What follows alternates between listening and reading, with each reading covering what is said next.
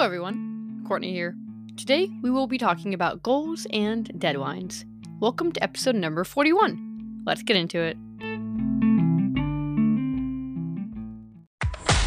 Where inventing, passion, and hard work intersect.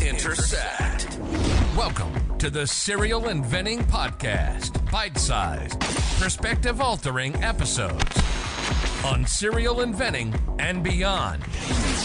From motivating key tips on product licensing to obstacle-busting conversations on transitioning to a full-time serial product developer. Buckle your seatbelt, because you're in for a ride.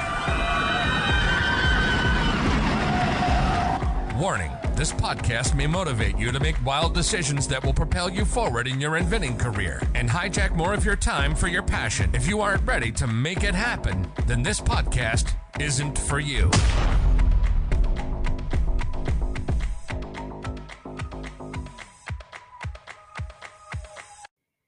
In keeping with the right mindset on creating habits, it's important to also set deadlines for your goals, and especially when you are feeling overwhelmed and don't have much time to focus on inventing. Often, it's because we are stuck somewhere or don't know what to do next. First, you need to set a goal. Let's say your goal is to finish your sell sheet in 2 weeks from now. Pro tip. As a serial inventor, I like to do as much of my sell sheet as I can in one sitting, and when I start to be unsure of what should go where and what benefits to use, I will stop.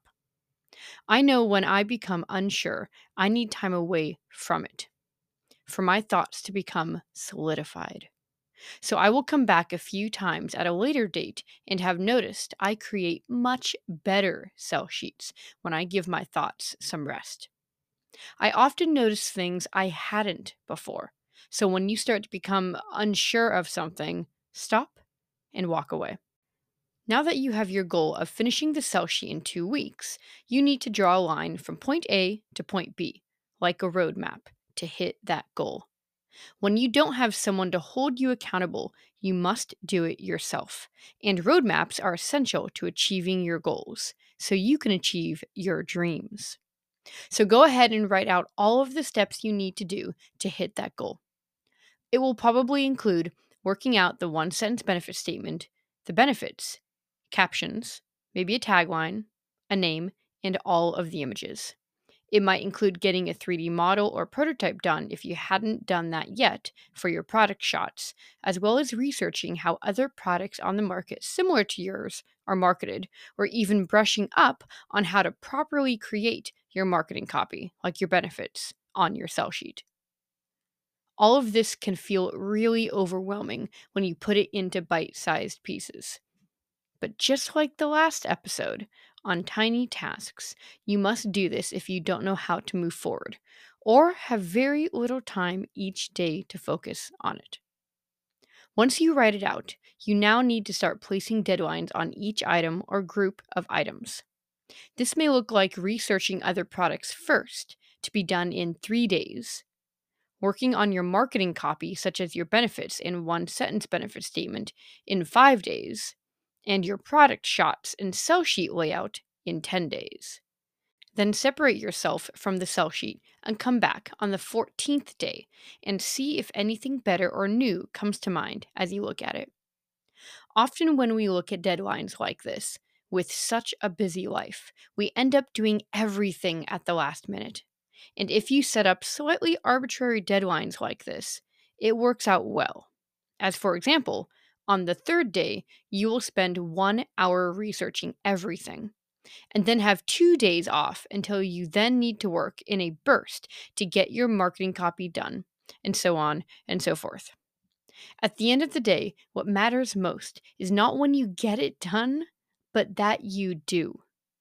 You must, as we say, be making it happen, or it really will never happen. Sometimes it is hard to hold yourself accountable, especially when it is easy to blow yourself off. And if you do this often, head back over to episode 9 to work on a priorities Eisenhower matrix to help with that. If I ever catch myself in that rabbit hole of a not getting anything done hell loop, I will set alarms for myself, and I will be adamant about it. I will pick a time I want to be focused working and set an alarm 5 minutes before that time as a warning to myself to be prepared to start working and be at my desk. Then I will have another alarm go off 5 minutes later to actually start working. And I will set these up usually for a few days a week. It's so easy to get caught up in things, and these alarms can be pretty hard to miss. But not all tactics work for everyone, so find what works for you or consider hiring a productivity coach to help get you on track. Always remember what matters at the end of the day. Sometimes we must play tricks on our mind to condition ourselves for success. Remember your goal, but more importantly, remember your dream. Why are you doing this in the first place? Ask yourself multiple times. And if you can't get to the bottom of this, ask yourself the reverse. Why not just stop trying? Why are you putting any effort into licensing at all? Sometimes asking the negative can get you further because we can be conditioned to defend ourselves and have a stronger argument that way. Make the statement clear and say it multiple times. Write it down. Write it on a piece of paper, tape it to your fridge, your mirror, make it clear to everyone in your household what your dream is. Keep it fresh in your mind. I placed a song in the show notes with some fantastically relevant lyrics in it that might help inspire you as well on this topic.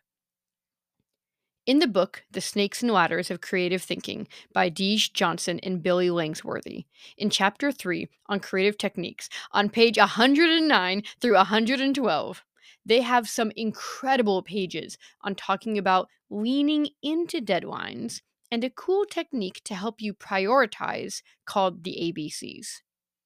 Just these few pages, I think, are worth the price of the book for the knowledge it entails. Did I mention this book is in my top 5 favorite books I have ever read in my life? It's exceptional, and I would highly recommend it to any creative in any field.